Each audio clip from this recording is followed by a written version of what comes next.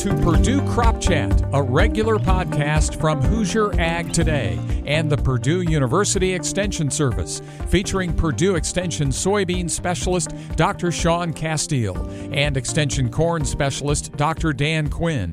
USDA released their final yield numbers for 2021 on Wednesday.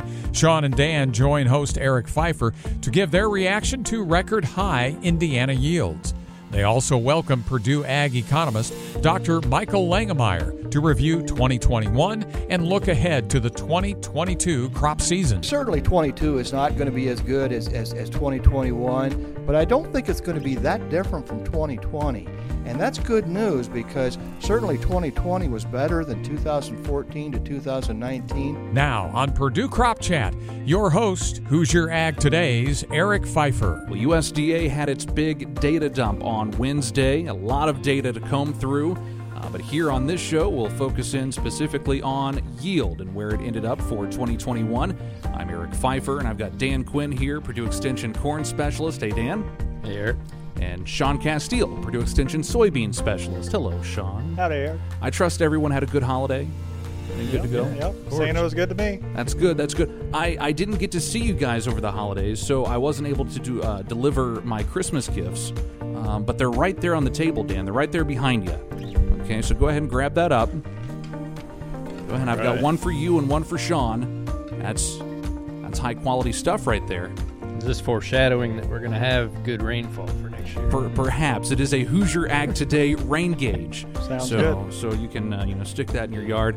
And I gave one to Michael here too. Michael Langemeier is in the room also. We're going to welcome him in just a few moments here to jump in on the discussion. But let's talk about yield here in Indiana. Nationally first, let's touch on corn first because this is a big number here. A record high 177 bushels per acre nationally, up over 5 bushels per acre from 2020. And here in Indiana, a big boost here from the December number, Dan, up to 195 bushels per acre for 2021. Obviously a record, and the farmers called it early. This is one of the best ones they had seen, and this really was. Yeah, I think the 195 number really kind of jumped out to me today. It was kind of surprising. We really, in the last few reports we've had, it's kind of bounced around a little bit, where we had it, maybe 197 in the fall, and then it went recently December went down to 189, and now we're pushing back up to 195 bushels per acre. So that is the state record yield average. I think it's probably setting the bar too high for me in my first year in this job.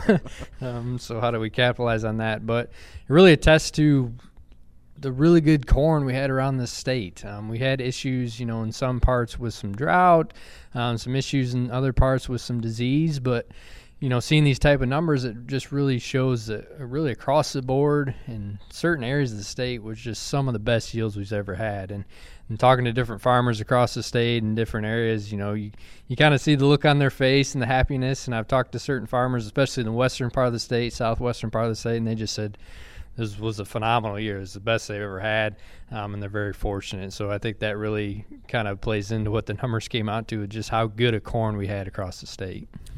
Sean, let's talk soybeans.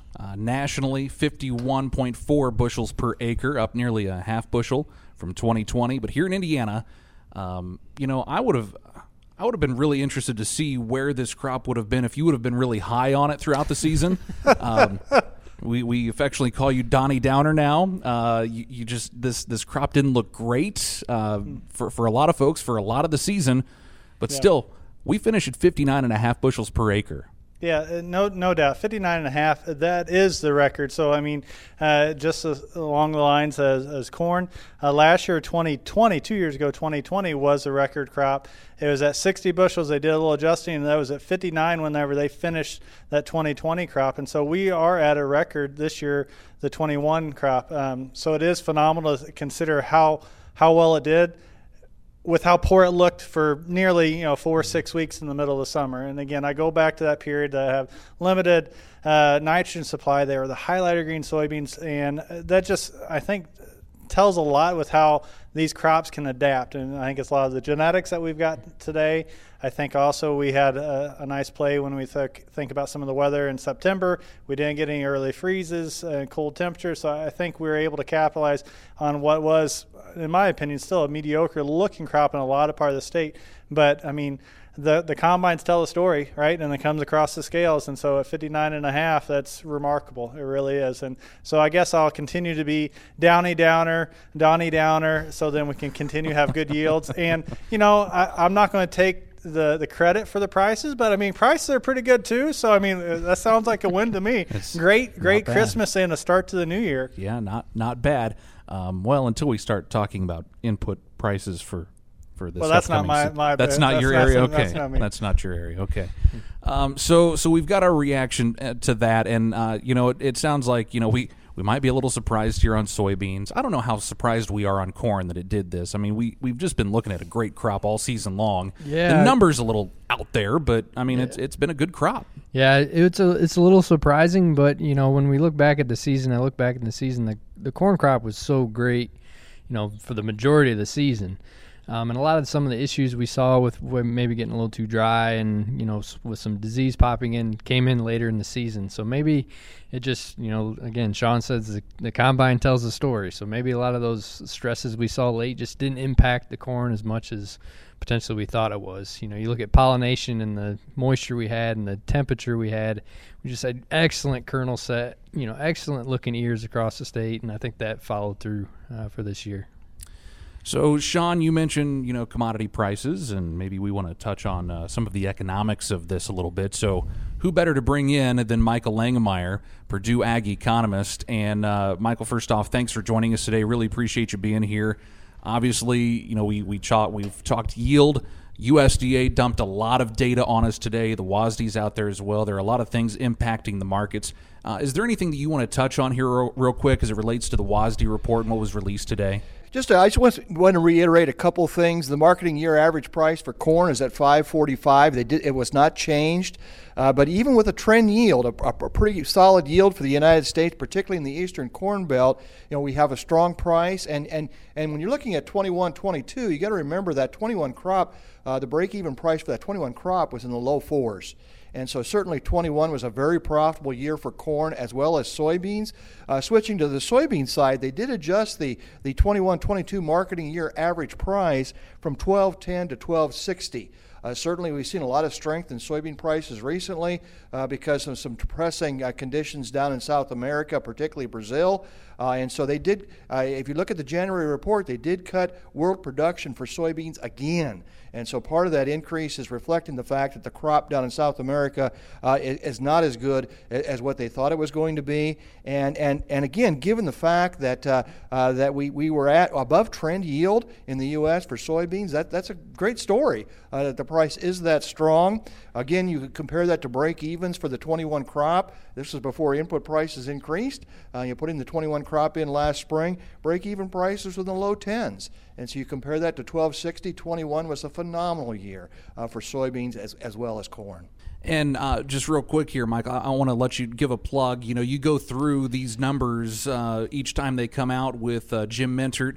They're at the Purdue Center for Commercial Agriculture, and you guys do kind of a webcast on your website as well, right? Yes, that's going to be Friday at 10, and I should be consistent with Jim. I'll let the audience decide whether I'm saying the same thing that Jim's going to say on Friday. Very good, very good. So let's look back at 21. You just went through all the prices, and you know, you mentioned that you know, the break-even prices, and I had a farmer tell me recently that, you know what, it doesn't seem like it right now, but I think we're going to look back at 2021 and say, you know what, that was a really good year. It might be a few years from now once we get through some of these input price issues that we have right now, but 2021 overall, a good year. Was there anything that surprised you in 2021? Well, 21 was one of those years we just kept increasing the potential net returns to land as the year continued, because we had some price peaks in April and May, very strong soybean prices. Then they came down quite a bit, but this fall we saw some price strength in both corn and soybeans, and so the last several months I've actually been increasing my net return estimates for 21 upward. And if you look at 21, this is projections, of course. When you look at 21, it's as good, if not better, than 10, 11, 12, or 13, which were really good years for Indiana and the Corn Belt. And so 13 is right in there, hanging right in there with those other years. What's particularly remarkable about 21 is we had very small government payments. There was no ARC PLC payments. There were a lot of these other payments also that we've had in 2019 and 2019 were not there in 21. And so not only we have a good net return in 21 for both corn and soybeans, we did it almost entirely through the market. Now let's look ahead, and that's the scary part for a lot of farmers. I know we've been talking for what seems like months now about input costs and what that's going to mean, especially in the way of fertilizer and herbicides. What are some of your projections as it stands now of what that's going to do to farm income for 2022 and that break-even price? Yeah, certainly 22 is not going to be as good as 2021, but I don't think it's going to be that different from 2020. And that's good news because certainly 2020 was better than 2014 to 2019. So I don't think we're going back to the relatively low returns we saw from 2014 to 2019. It is a correction from 21, but again, we indicated that 21 was a bit of an outlier, if you will. And so 22 is more like 2020. And what's particularly surprising about 22 is we saw these surges in input prices. I mean, break-even prices for corn using my budgets are up anywhere from 20 to 25%, depending on what productivity of soil you're looking at. So just a large increases in break-even prices. Soybeans not quite as much because obviously they don't depend on nitrogen fertilizer, but soybeans are still up 12% or so, the break-even price. Despite that, particularly in high productivity soil, we're looking at some decent margins. Again, similar to 2020, using my current projections. I think the point of this, Michael, that I saw, and you and I and Dan have had discussions over the last weeks and everything, is we've got fertilizer that on the nitrogen side in particular. I mean, you can look at all of it's doubled in price for the most part, right? And the potential what's coming with herbicides, and we've heard sixfold on some glyphosate sources, and really it's about what program we're going to develop. And so I think the next few months are really going to dictate how that plays out. But we've got that market price is still up there, right? And so, I mean, that's not, you're paying more for inputs, but you're getting paid more for your product. And so I think that makes a huge difference, right? Yes, it definitely does. And we have strong prices right now, obviously, but they're expected to be not quite as strong next fall, but still strong. Particularly given the average since 2007. You look at the average corn price since 2007, it's right around $4.50. We're looking at, even adjusting for basis, a corn price right around $5.30. For December futures adjusted for basis. Soybeans, cash price right around $12.60 right now. Very strong prices, and on high productivity soil, at least above the break evens, and so on. And so it is really quite surprising that despite these large increases in input prices, because of the relatively strong prices, we're looking at decent margins in 22. But this is what I go back to. I mean, I love farming. What I didn't get into it because I didn't have the cast iron stomach for the marketing side of it, right? And so that's where I come to you and folks like yourself is, okay, what do our growers, what do our farmers need to be doing in terms of marketing? Good price now, strong projection for the fall. But, I mean, what are some of the plans to adjust if we have some downward trends? Yeah, there's a couple things there. First of all, there's quite a few people still have some of the 21 crop. Probably a large proportion in some cases of the 21 crop. I think they need to think about marketing that crop here in the next 2 to 3 months. It's quite risky to hang on to the 21 crop past about June 1. We'll cover that in more detail in the Friday webinar. Jim Minard and Nathan Thompson will talk about that in more detail, but that's certainly the case. And so when you talk about marketing, you're talking about marketing the 21 crop. You make sure you make some good decisions there and don't hang on too long to that 21 crop. But I think what you were getting at, Sean and Dan, these prices are strong enough that I think producers should consider marketing some of their 22 crop. There is quite a bit of downside risk in this market, like there is every year, depending on what's happening around the world.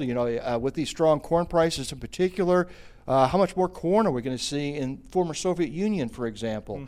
Brazil's having some struggles right now, but they have 2 crops during the year, and so maybe this crop won't do so well, but the next crop will do quite well. And so there is some downside risk in the market, like there usually is, maybe perhaps more so, or it's more important this year because of the high input prices. I think producers need to consider marketing some of their 22 crop. And so you're making some decisions both with respect to the 21 crop and the 22 crop. Dan, I got a question on the nitrogen side on corn. So obviously we had a lot of discussion over the last few months. So even saw anhydrous go on fields that we hadn't seen in years, right? And so where are you looking as the agronomist and where the economist at for the nitrogen as we move into the spring and early summer? Yeah, I think, at the start we were kind of really concerned with nitrogen fertilizer, looking at, how can maybe farmers adjust their nitrogen fertilizer rates and maybe save some on that. But, you start looking at the reports by Michael and actually, watching some of this crop prices go up. So our nitrogen fertilizer recommendations are dictated both on the crop price and the price of nitrogen fertilizer. And if we're getting reports that actually the returns, the profit margins on these crops is still actually holding pretty steadily. So, at the beginning we kind of recommended, maybe you can drop your nitrogen fertilizer rate 30, 40 pounds, but as that crop price continues to trend upwards, maybe, looking at if you had $4 corn and 50 cent per pound nitrogen, and now we have maybe $6 corn and $1 per pound nitrogen. Actually, those nitrogen rates may stay pretty steady for next year. I think it's still important to pay attention to the prices and put down the rate of just what you need in those certain fields and being as efficient as possible as you can be with your nitrogen fertilizer application. But hearing reports that, the profit margin for the corn, even with the skyrocket in input prices, is pretty promising for farmers. And I heard you say recently that, when we're talking about fertilizer, you're not fertilizing for maximum yield, it's for maximum profit. And that's what you're talking about here, right? Is that balance that's in there. Yeah, and that's something that, we try to preach, every year. You should always be fertilizing for maximum profit instead of maximum yield. And that's why these recommendations, Bob Nielsen and Jim Camerato have built these nitrogen fertilizer recommendations off of, over 100 field research trials across many, many years in different areas across the state. And that's why we factor in both the price of nitrogen and the price of grain. So when we have years like we have right now, we can adjust that nitrogen fertilizer rate accordingly so that your profit is still the same. Your yield might not be still the same, but your profit margin is still the same despite having high nitrogen fertilizer prices and, depending on how that grain price grows. Along those lines, what I've been telling producers and I've been telling audiences is everything needs to pay for itself. This is true in every year, but this is a good year to really preach this as an economist. You need to look at the benefits versus the cost of every decision you make. I think it's true in particular with herbicides. With a large increase in herbicides, particularly some of the herbicides, maybe you need to cut down an application. Maybe you need to rethink with the timing of an application, and just make sure that the benefits of applying that herbicide is going to pay for itself. And so this is one of those years where you definitely need to for every decision they make, look at the benefits versus the costs. I'd like to follow up so I don't have Bill Johnson get on this. I don't want to be cutting herbicides when rates or anything like that, but I want to make sure that we're making good decisions on the herbicide. And so if we've got shortages on a certain herbicide, so glyphosate, glufosinate, and instead of doing 2 trips, we only do 1, that's fine. Let's bring in that other residual herbicide to kind of maintain our weed control.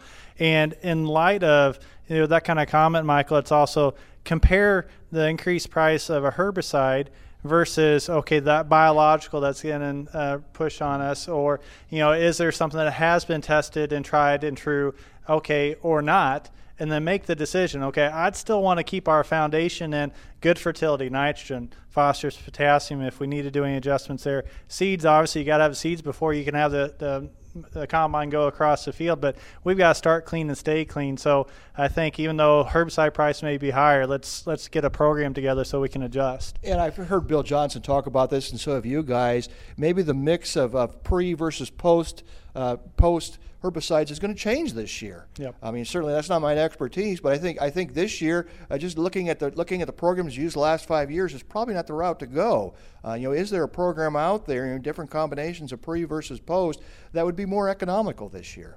You're listening to Purdue Crop Chat with Sean Castile, Dan Quinn, and your host, Eric Pfeiffer. And based on availability, farmers may not have much choice but to go with something than what they're used to. That's right. I mean, they might have to get that old herbicide out. It's called Iron Out. I don't know. Dan, are you even familiar with that? I mean, or the words walking soybeans. I've had this conversation for years, and I've had my crew look at me just dumb, like the deer in headlights. What are you talking about? So, I mean, hopefully we don't have to go to that level, but certainly what other options are available. Yeah, and I think, looking towards next year, it's something we always preach from our standpoint, from the research standpoint, is just being efficient as possible in these systems so that you can have maximum returns. And I think that's just more prevalent for next year. You look at nitrogen fertilizer prices, but another big, huge variable cost for both corn and soybeans is seeding rates and the plant populations we plant. And starting to look at some of that data, and from the corn side, and research has been done throughout the years, you look at between a final plant population of 28,000 to a final plant population of 35,000. There's only about a 0.5% difference in yield at all. So if farmers are looking at, ways that maybe you can cut back on some of those prices, some of your costs, taking a hard look at your seeding rates and what those are at, and maybe you can push some of those seeding rates back a little bit and still get the same yield that you've been getting in the past, even if your seeding rate is a little bit lower. So really being efficient as possible and taking a look at these inputs and how we apply them. Yeah, I think the same thing occurs in the soybean world.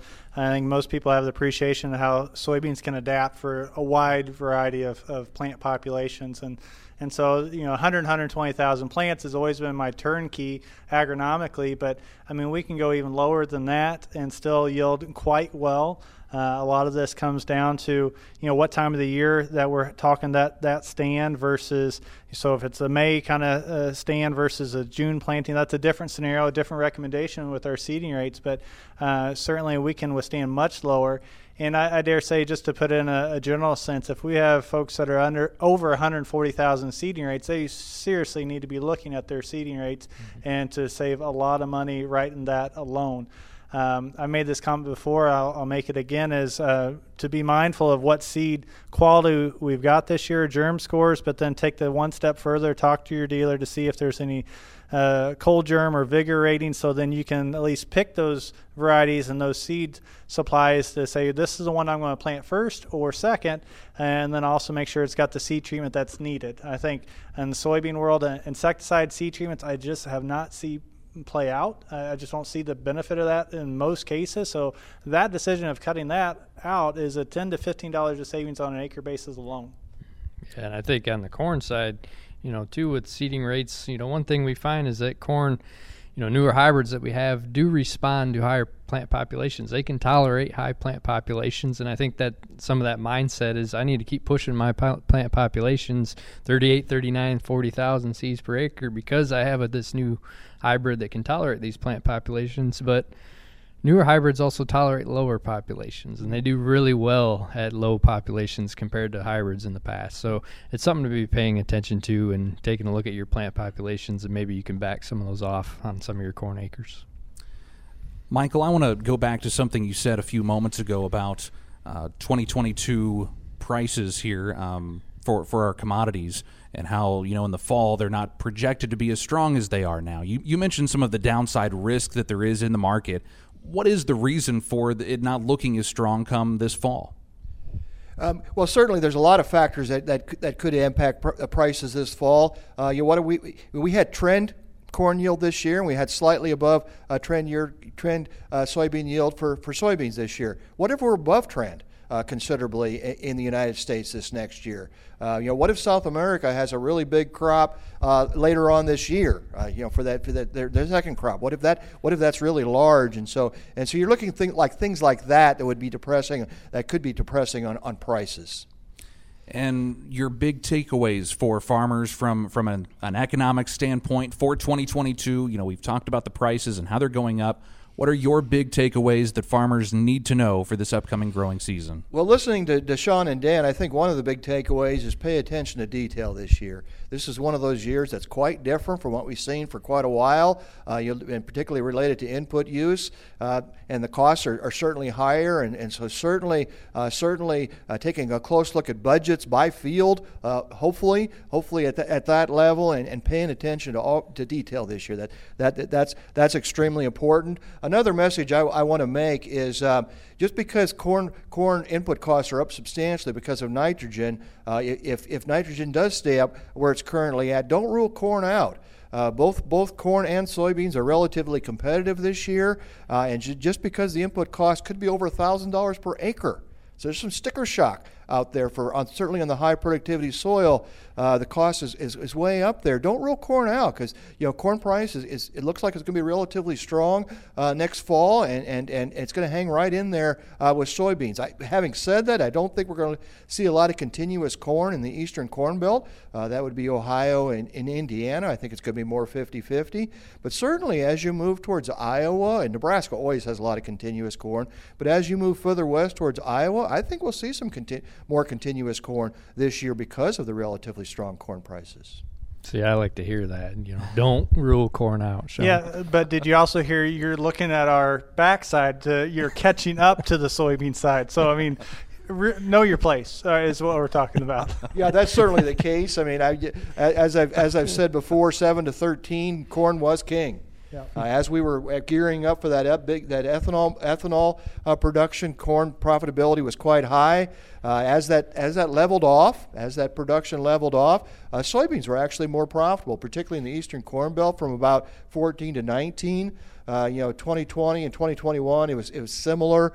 Corn being better than in 21, but 22, it's about similar profitability. And as you look further on than 22, if you want to stick my neck out a little further, that seems to be where we're at right now. We seem to be in an equilibrium right now, where it's about 50-50 corn soybean in Indiana. Yeah, I think that one important point kind of off of that, and I'll give Sean a little more hard time too, is that there was some concern with nitrogen fertilizer prices that maybe some folks will actually go to more soybean acres, and hearing that maybe we shouldn't rule corn out. So folks that maybe were thinking about switching to soybeans because maybe it'll be more profitable next year, and it might be a little bit, but I think looking for 2022, corn will be right up there. So. Yeah, I mentioned it because for that reason, but also there has been years, particularly during 14 to 19, where second-year soybeans looked really good, even at this time. I don't think that's this year.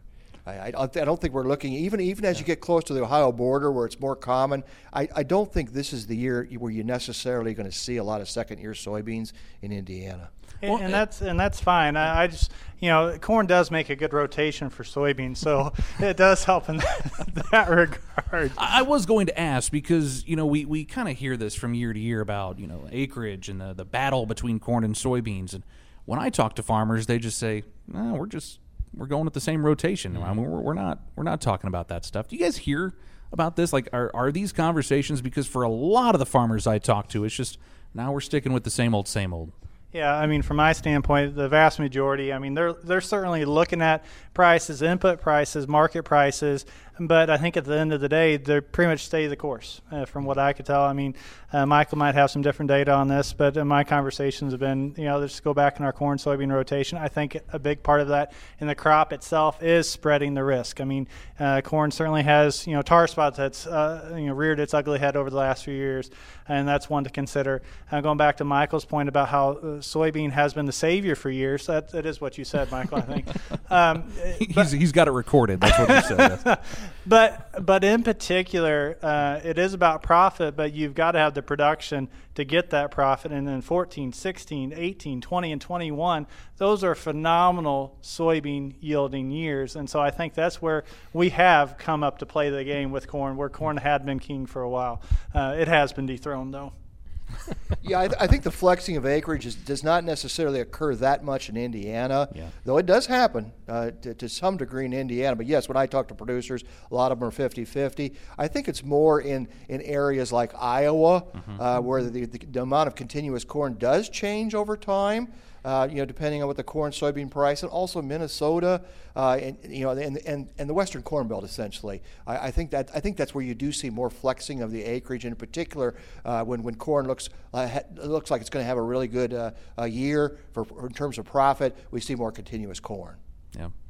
Well, Michael, again, thank you for joining us today here on the Purdue Crop Chat podcast. Really appreciate it. And I know that you guys have a lot of things going on over there in your department at the Purdue Center for Commercial Agriculture. In addition to the webcast that you do, the next one coming up on Friday, I know you and Jim Mentor do a podcast as well after the release of the Purdue CME Group Ag Economy Barometer. So what's the website over there so we can get that out there for folks? If you just Google Center for Commercial Agriculture, that's the easiest way to find it. Okay, very good. Yeah, a lot of great stuff there. I listen to the podcast. Their host is a lot better than the one for this one. So, well, maybe a better resource, and we should pay you a little bit more than that. Maybe you'll up your game a little. I don't know about that. It might be up as far as it can go. Sean, final thoughts on today's show? I think this goes back to we wrapped up a great year. Looking forward to the good potential for 22. In that, we've saved our pennies, and let's look at investing them wisely. Just because we have the pennies and dollars now with a great yielding year and a market year from 21 doesn't mean we have to spend it all out on extra seed treatments or extra biologicals. So I think still maintain efficiency in our production so we can produce well and profitable. Dan? Yeah, I think, piggybacking on kind of what Michael said earlier, it's just going to be big paying attention to detail. I think folks should be doing that regardless, but especially next year, prioritizing, what needs to be applied, like Sean said, and inputs, and is it really worth trying to push that last bushel out of that corn with, this X type of product or different input applying. And two, taking a look at your seeding rates, where you're at in the past, and maybe there's some adjustments there, and taking a look at your nitrogen rates, and is there different ways or different tactics we can look at to maybe making our nitrogen fertilizer application methods a little more efficient and a little less prone to loss, and trying to find ways we can invest the money that we do have and we're able to make this year to make our operation next year more profitable, more efficient, and just paying attention to detail.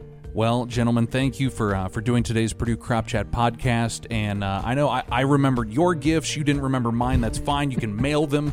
Not a big deal. I expect those soon. Yeah, they were lost in the mail. I had tracking, and they said it was delivered to, I think it was Albuquerque, or maybe it was Anchorage. So you can go find it there. I'll go on the hunt. Gentlemen, thank you very much. This has been Purdue Crop Chat, a regular series featuring Purdue Extension's Dr. Sean Castile and Dr. Dan Quinn. Thank you for joining us for Purdue Crop Chat today, moderated by Eric Pfeiffer, and a service of Purdue University Extension and Hoosier Ag Today, Indiana's most listened to farm radio network.